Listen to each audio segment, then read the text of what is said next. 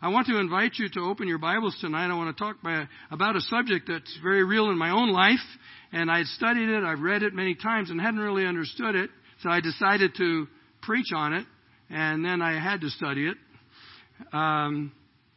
It's in Matthew chapter 11 and verses 28, 29, and 30. And in this verse, Jesus is talking, and he's been explaining to countries the danger of rejecting the gospel of Jesus Christ.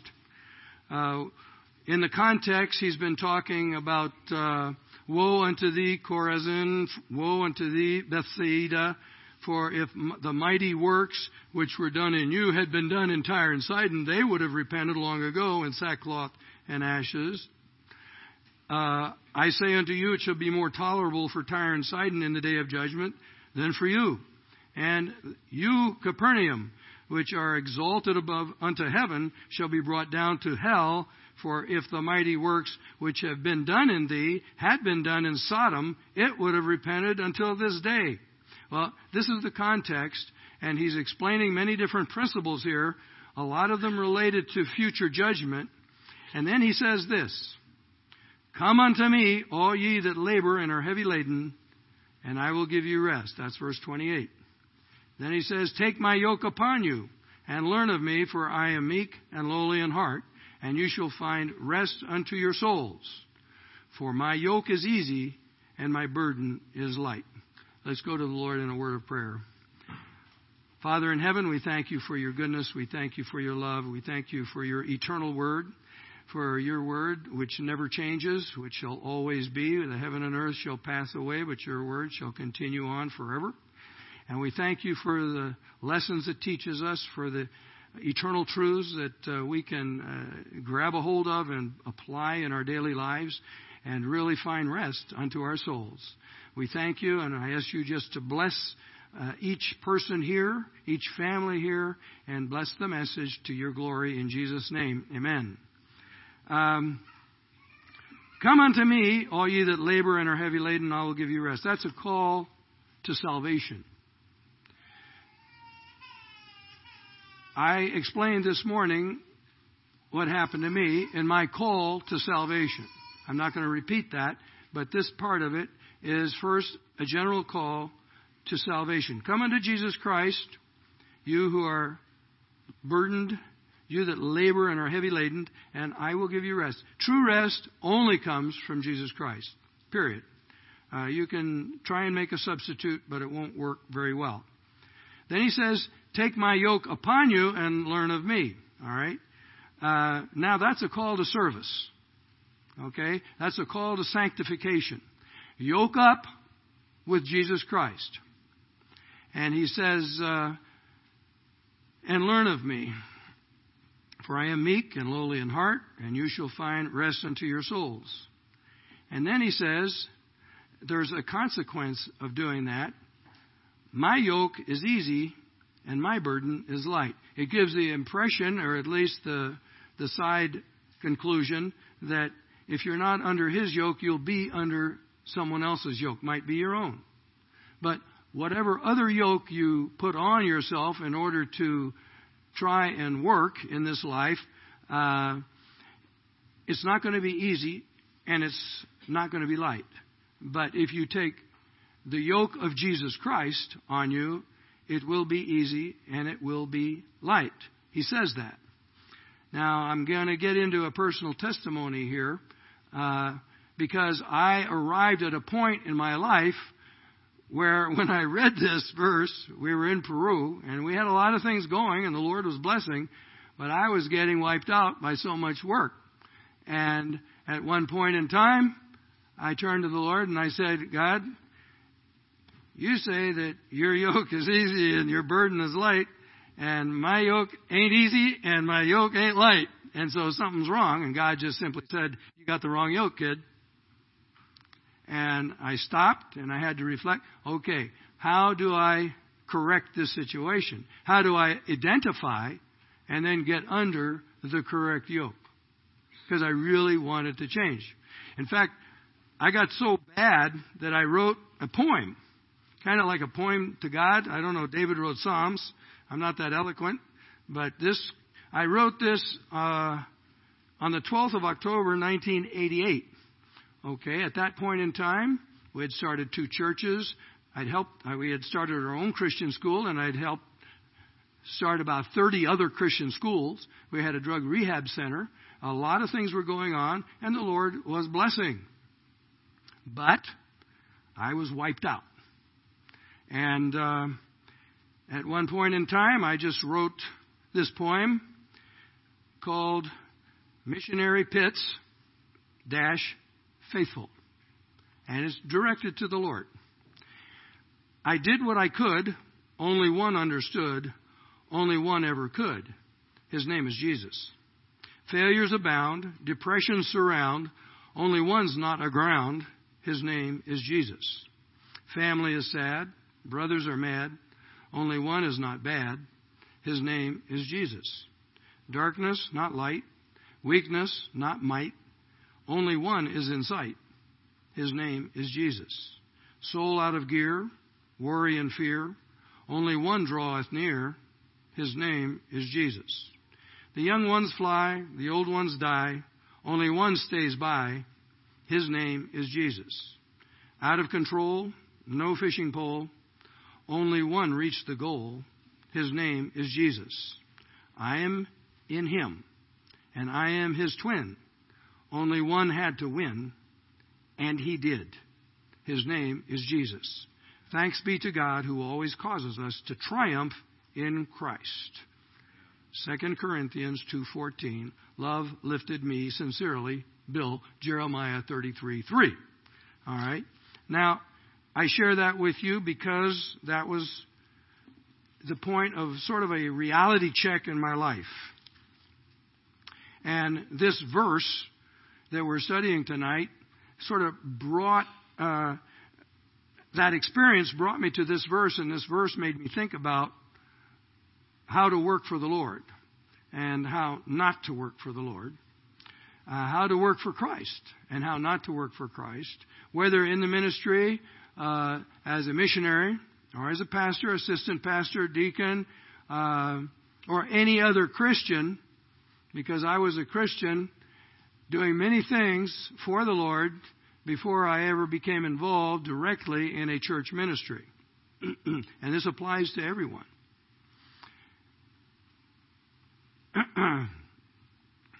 Take my yoke upon you and learn of me.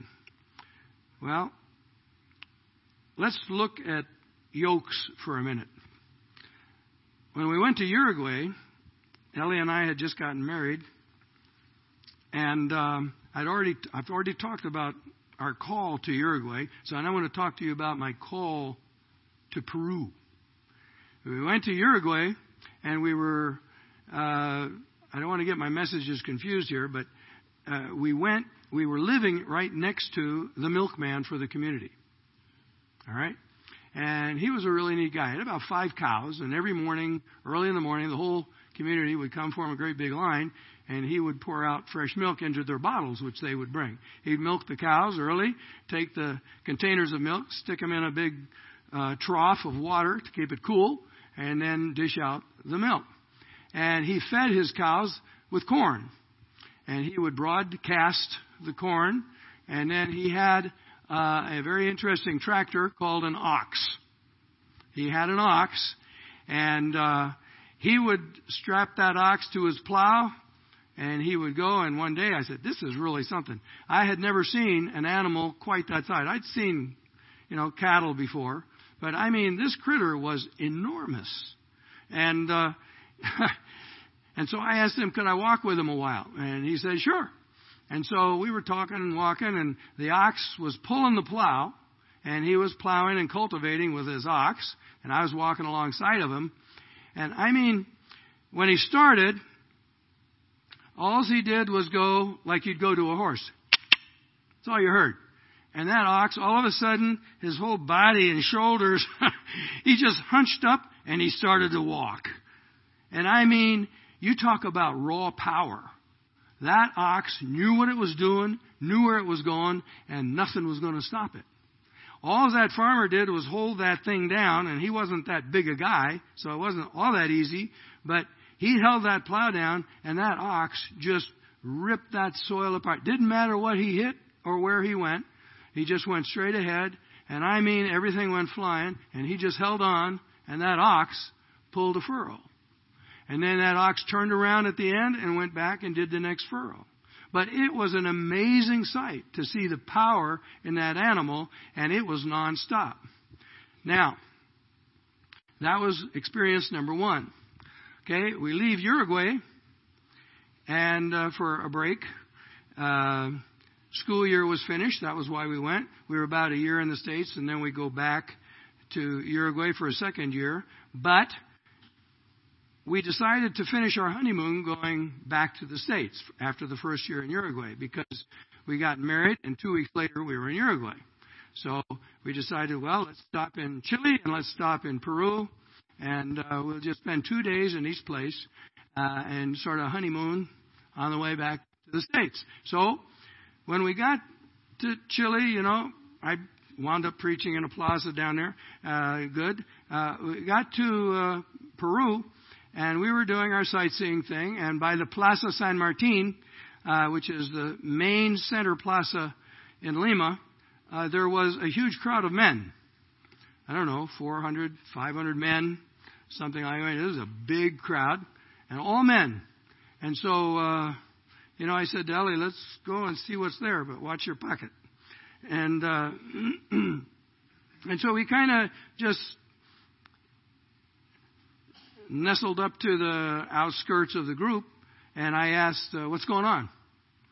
And the guy said, well, he's a communist, and he's talking. And I said, how terrible. And I started to question him about it, because in the United States, I had just finished preaching 10 years' worth of debating communism versus capitalism on college campuses all over the United States. I was sort of primed. I was up to date on the subject, in other words. And so, but I asked them, and I posed a few questions in my Spanish. I had 1 year of Spanish under me, because we had been in Uruguay 1 year by that time. And so, as I spoke, then probably because of my accent and not mastering Spanish very well, more and more people turned. And so I was talking, and then more people turned, and I talked a little louder. And then more people turned, and I talked a little louder. And it wasn't 3-4 minutes, the whole crowd had turned to me. And so the guy that was in charge, just a kid, a young communist kid, who'd probably never been challenged much before, he says, what's going on over there? And I just said, Jesus Christ is going on over here. I'll debate you. Capitalism versus communism, Jesus Christ versus the devil. Guess whose side you're on? And everybody laughed, of course. And so we did. I started to, I debated. I gave my presentation, you might say, my arguments against what he was saying. And then he started to debate, his turn. And so he started to talk. And some of the people in the crowd began to boo him down, because they were actually on my side. And so I said, no, don't, let him talk. This is a debate. He talks, I talk. He talks, I talk. That's a debate. Let's listen. And so they quieted down, and he was able to speak, and he said his thing. Well, then he finished, and I'm starting my rebuttal. And as I start, then some of the communist revolutionaries start to boo me down. And then he says, no, this is a debate. He talks, I talk. Let him talk. And I said, this is crazy. I've got a communist revolutionary telling his other revolutionaries to be quiet so that I can preach the gospel of Jesus Christ. I said, only God can do that. And it was true. And it was just bizarre, but I was limited in time because we had a flight to catch, so I was only there about an hour and a half with Ellie. And so when we quit, everybody came up and said, who are you? Where are you from? Well, that was my call to Peru. Right then, I know. I said, these communists are here day in, day out, hour after hour. We came here for 1 hour and a half, one day, and we made a little difference. But they're going to win. Therefore, and the Lord just sort of worked on me. He said, you got to get back. So we went back to the States, then back to Uruguay for a year. And then from Uruguay, we went directly to Peru without ever going back to the States to start the work, which happened there. That's a call. A situation, a circumstance of in this case, a people in danger due to false doctrine that can only really be solved by changed hearts. And the only way to change the heart was to preach the gospel, but in the context of what they were doing. It's Karl Marx, the atheist, who let one of his own kids starve to death against Jesus Christ. So this was the third call, actually, on my life. Salvation, then leave the Navy, which I haven't told you about yet, and then Uruguay, and now fourth call, okay, Peru. And then when we went to Peru, about 2 weeks after we got to Peru, I'm sweeping the floor, and I'm having a conversation with the Lord. Now we're getting into my call to France. All right? Now, the reason for this is that when I was a young Christian, I had recently gotten saved, and I was listening to missionaries back in the States come. And, of course, every missionary, when he talks to you about his field is the field. You know that. His field is the only field. Everybody come to my field. And so I heard these guys. And, I mean, they were convicting, and I was convicted when I'd hear them. I heard old Bob Hayes. He's in heaven now, from Ghana. He was famous. He was like I don't know whether you'd call him the Moses of Ghana or whatever, but I mean, he was very well known in those days, and others would come. And every time a missionary would speak, I'd get a burden for that country. And so one day I was talking to the Lord, and I said, God, all these missionaries, they have a burden for their country. I have just counted that I have now 16 different countries on my burden list. So what do I do with that? And the Lord spoke to me. He said, don't worry about it. The commandment is go into all the world and preach the gospel to every creature. You just follow me and I'll guide you step by step. So my calling, or a series of callings, if you will, is different from some people. And that is why first we went to Uruguay, and after that to Peru. When we arrived in Peru, I was thinking 3-4 years, start a church. Peru is pretty open to the gospel. Chile was the most open country and the easiest one to plant churches in.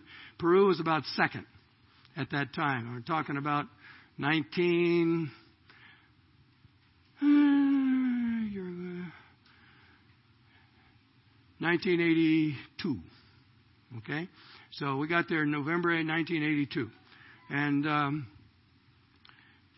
And so I'm sweeping and thinking, okay, Lord, I'd like to go to Norway next.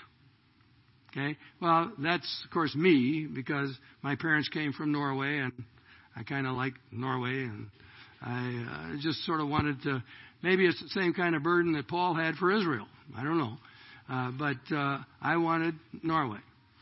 And the Lord said, you can go to Norway, but you have to go to France first.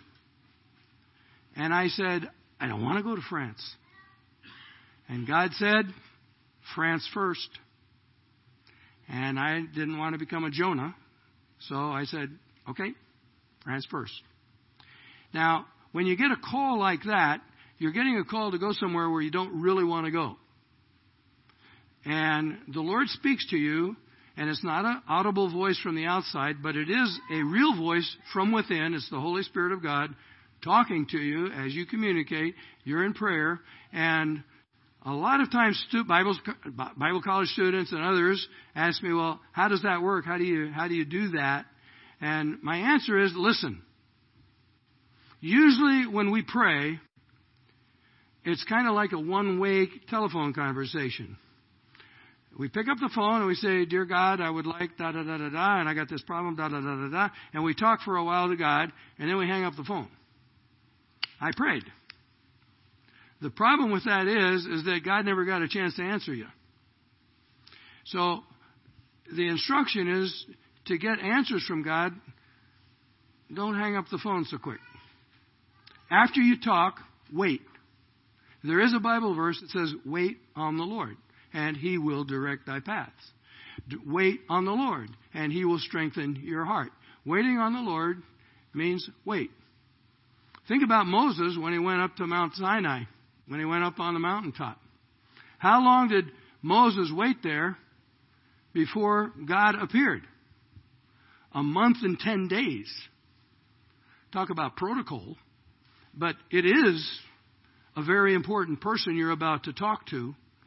And He's not going to wait for you. You wait for Him. Just because of who He is. He is the Lord of Lords. He is the King of Kings. He is the ultimate authority, not only on earth, but in the universe.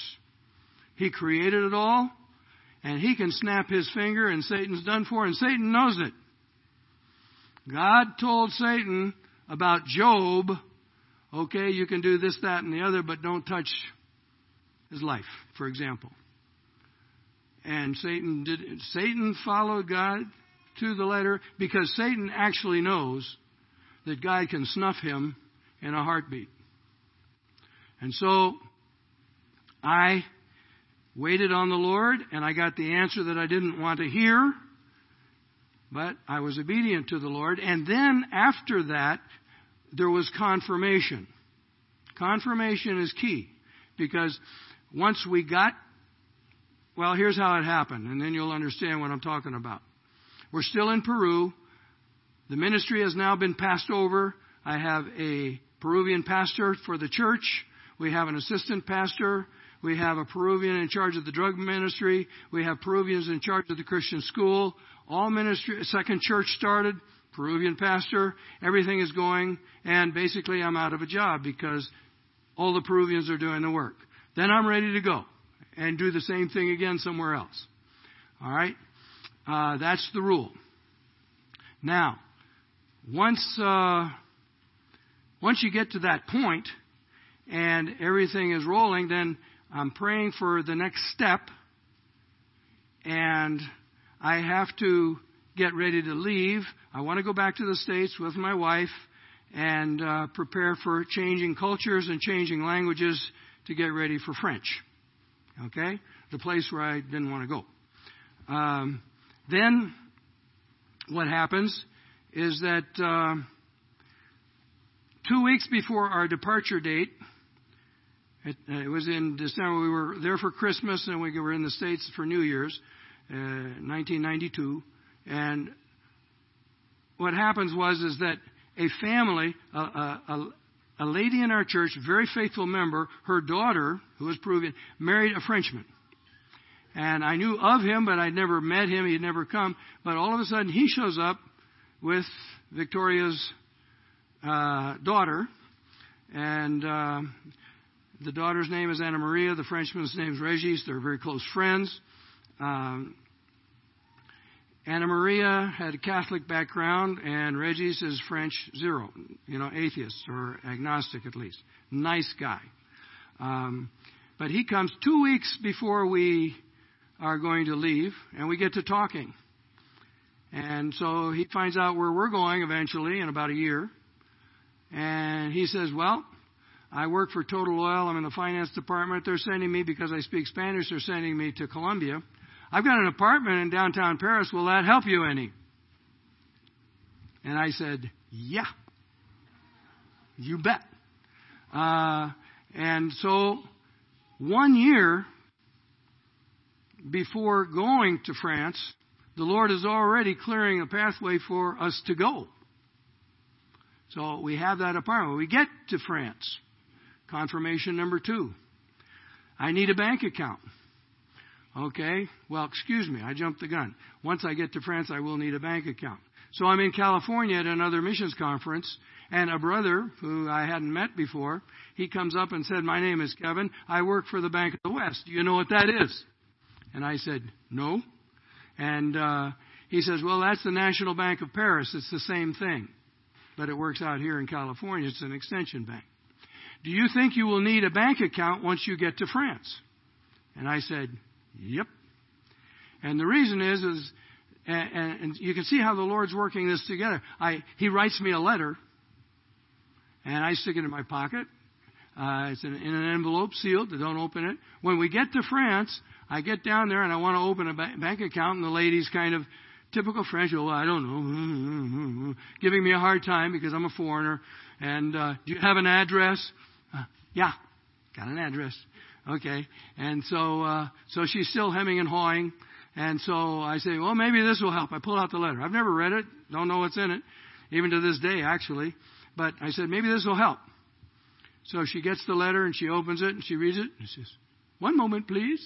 And up she goes. And I don't know what was in the letter. But the director of the bank read the letter and came down with instructions. And all of a sudden, I was like the president of France. I mean, she said, yes, Mr. Hansen. Yes, Mr. Hansen. We'll do this for you. Yes, Mr. Don't have a clue. But you see, the vicious circle that they try to put you in, if you don't have an address, you can't get a bank account. If you don't have a bank account, you can't get an address. And I had both provided to me by the Lord before I even set foot in France. So this is what I call confirmation of the call. God definitely wanted us in France.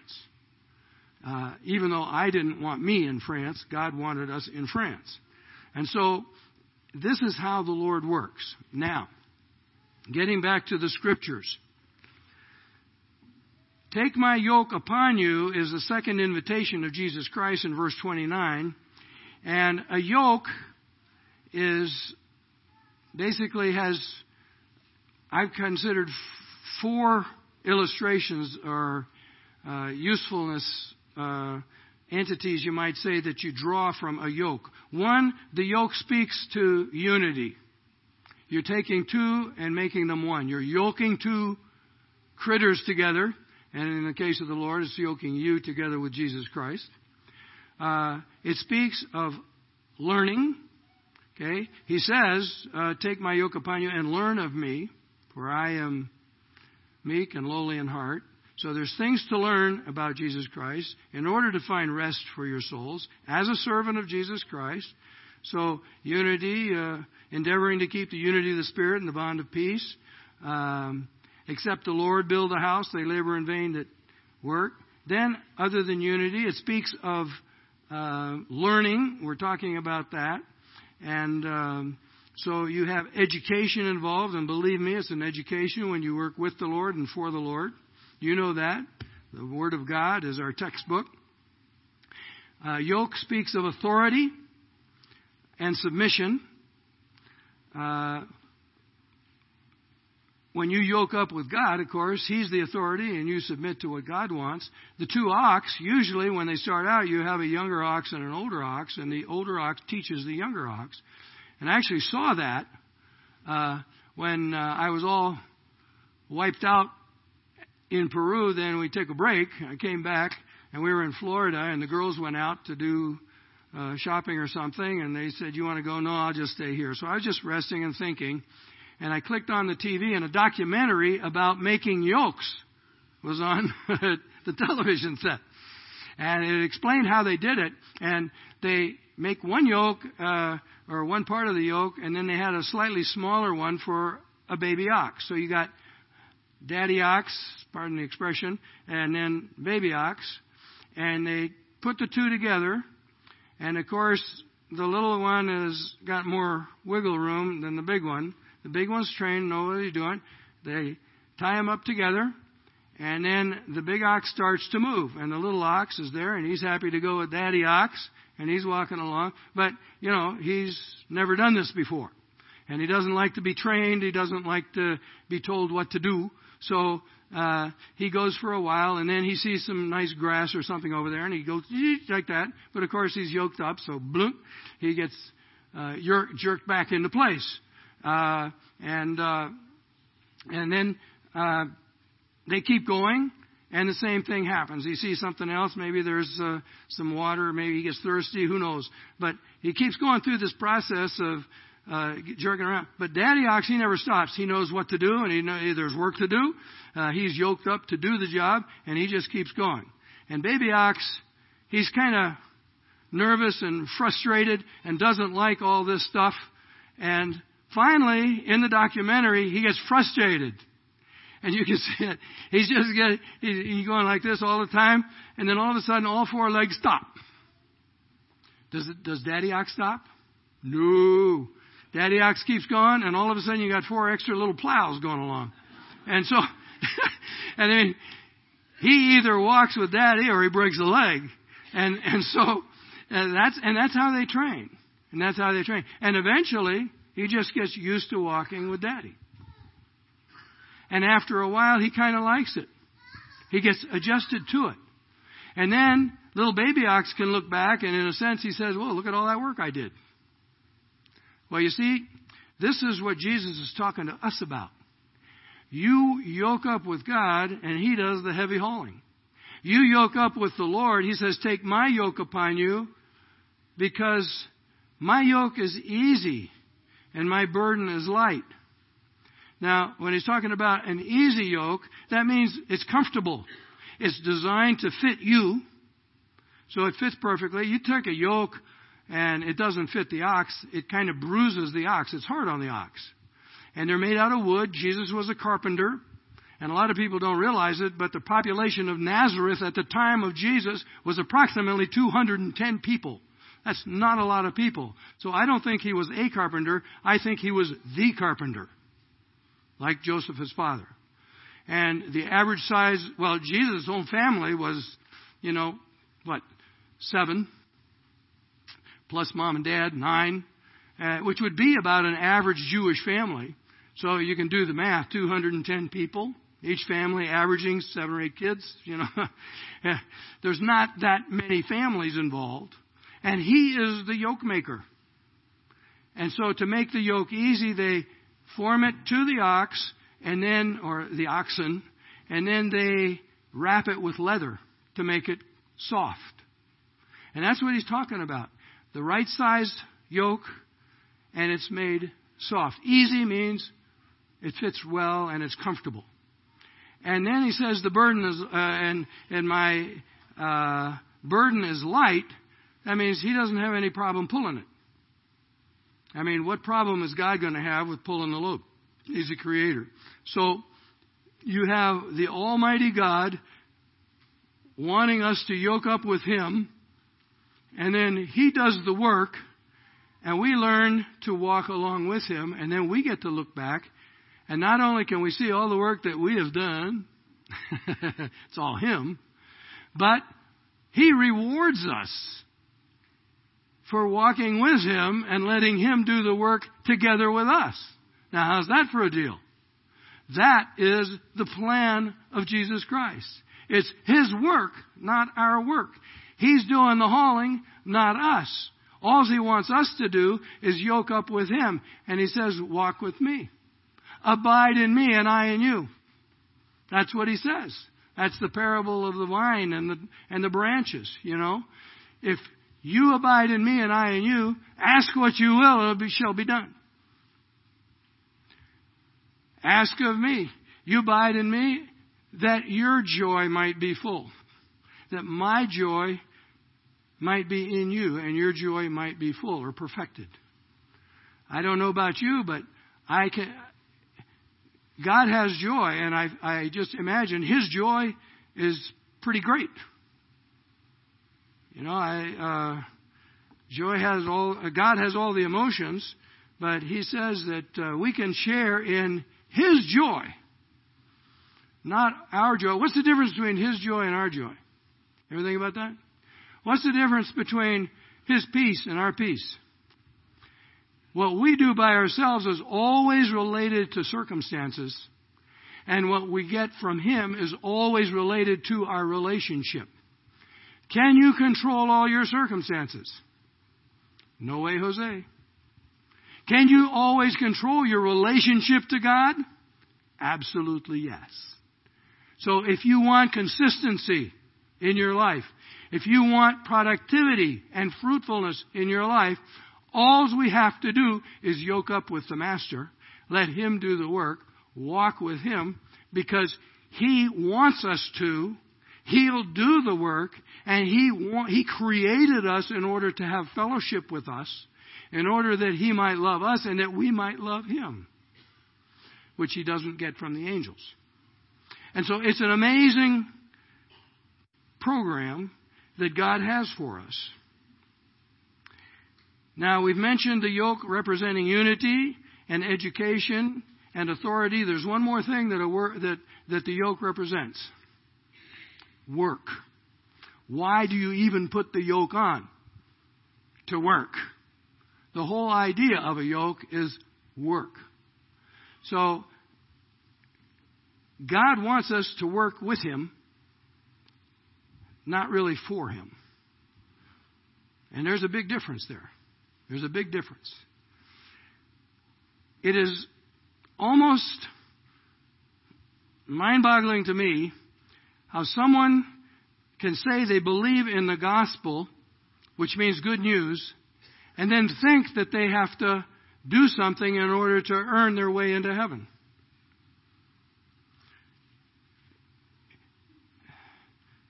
Gospel means good news. Is it good news when you say, "Are you going to heaven?" and someone answers, "I hope so"? Maybe. I'm trying. Where is the good news in that? If you are not going to make it, where are you going? You know. Hell is not a comfortable place. The image that Jesus used, like Gehenna, is the refuge dump outside of Israel, which they threw all their garbage in, and it was basically continually burning. And that's where they put the junk. Lima, Peru, outside the airport, while we were there, had a huge refuge dump. And it was always burning. And you would see from time to time the locos. They called them crazy people because they had been on drugs and they'd lost their mind. And they're wandering around in the garbage amongst the smoke and a little bit of flames here and there and the burning, looking for something. I don't even know what they're looking for. They probably don't either. But it's a very, very bad situation. But it is typical of what hell, in the Bible, what Jesus used as an example of hell. Hell probably is worse.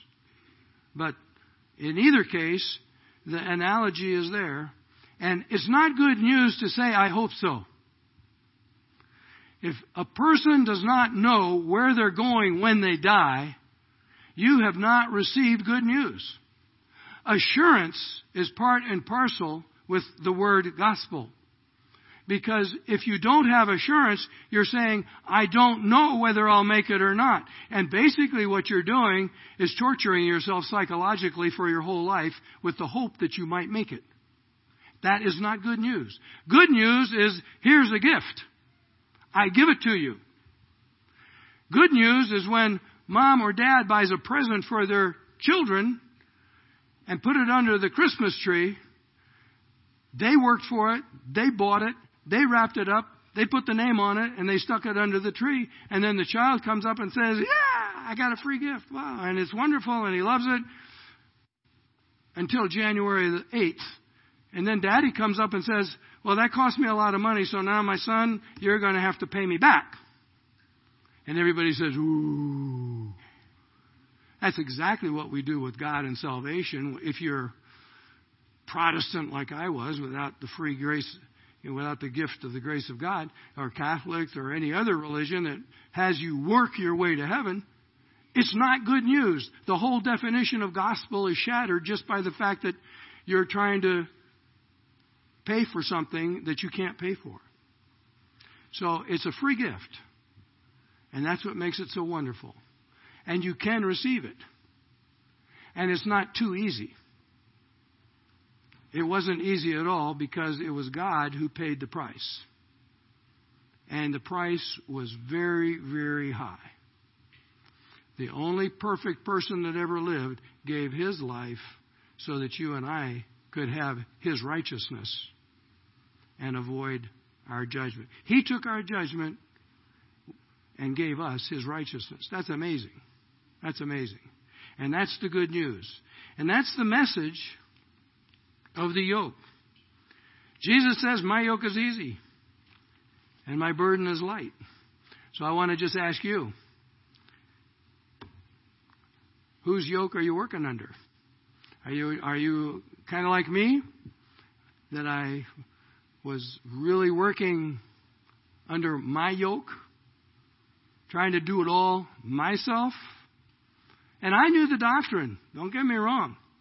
I knew all the ideas of grace. But the application was messed up. Because I'd never understood the importance of letting Christ do the work, not me. And so that's the same. A lot of us do that. And it doesn't matter whether you're doing church work or what other kind of work, because everything we do is supposed to be for the glory of God anyway. It's all for the Lord. But he says, come unto me. That's salvation. If you haven't done that, you need to do that. Remember, it's good news, not bad news.